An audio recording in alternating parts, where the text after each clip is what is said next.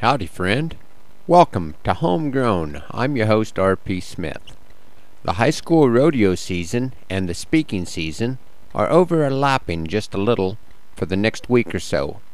This morning, I was asked to be part of the cowboy church service here at our local high school rodeo. Later in the week, I head out to Cheyenne, Wyoming to speak at a pastor's conference, and next weekend we wrap up the fall rodeo season in North Platte. My son Zane tried out his first saddle bronc this week. Practice went well. He just wished there'd been a couple more of 'em. His brother Wyatt also took a romp on the practice horse, and now is pretty enthused about this classic event of rodeo. Maybe the reason they seem more interested in broncs than riding here at home is that you don't have to stay on a bronc as long as some of the rides we have here on the ranch. This week I tried my blacksmithing skills by putting together a set of bronc spurs for Zane. I had always wanted to try and make a set of spurs. It took a lot longer than I expected, and they are pretty rough. I learned a lot on my first try. I'm guessing that now that I know how much time it takes to build a set of spurs from scratch, that it will be a few years before I take the time to try it again. As I was working on the spurs, I kept thinking of all the other jobs that needed done, but most of them were jobs that will leave no footprint. Once in a while it's fun to do something that might be appreciated more in 20 years than it is now.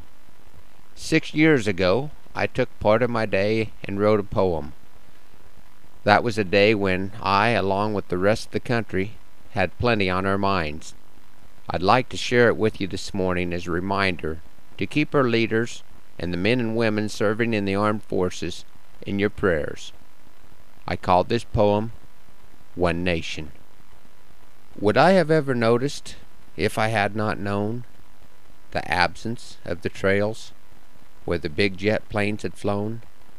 As I looked towards the heavens for a cloud that might bring rain, would I have seen what wasn't there and asked you to explain?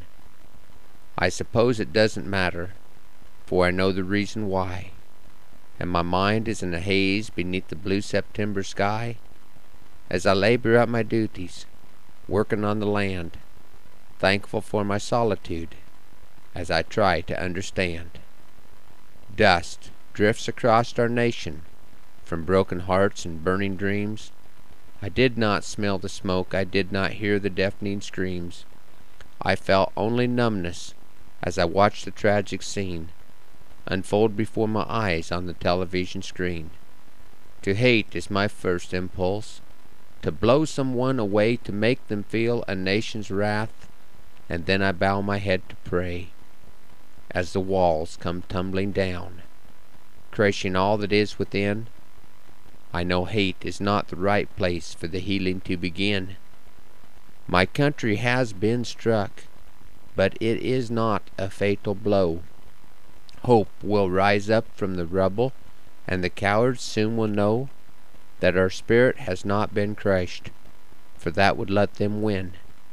And we are in America, and we will build again. Satan has torn the goalposts down, he has not won the game. The cowboy's ride is not completed, as devil's advocates will claim. What they hate most about us is what has made us great, and we will come together to bear the burden of the weight. It will not be fist raised in anger, claiming God is on our side, but humbly seeking Him in prayer to guide us on our ride. We will ask it from our knees, then we will say it standing tall. We are one nation, under God, with liberty and justice for all. Thanks for riding along this week on Homegrown. Hope you can all come back next time for another edition. Happy trails.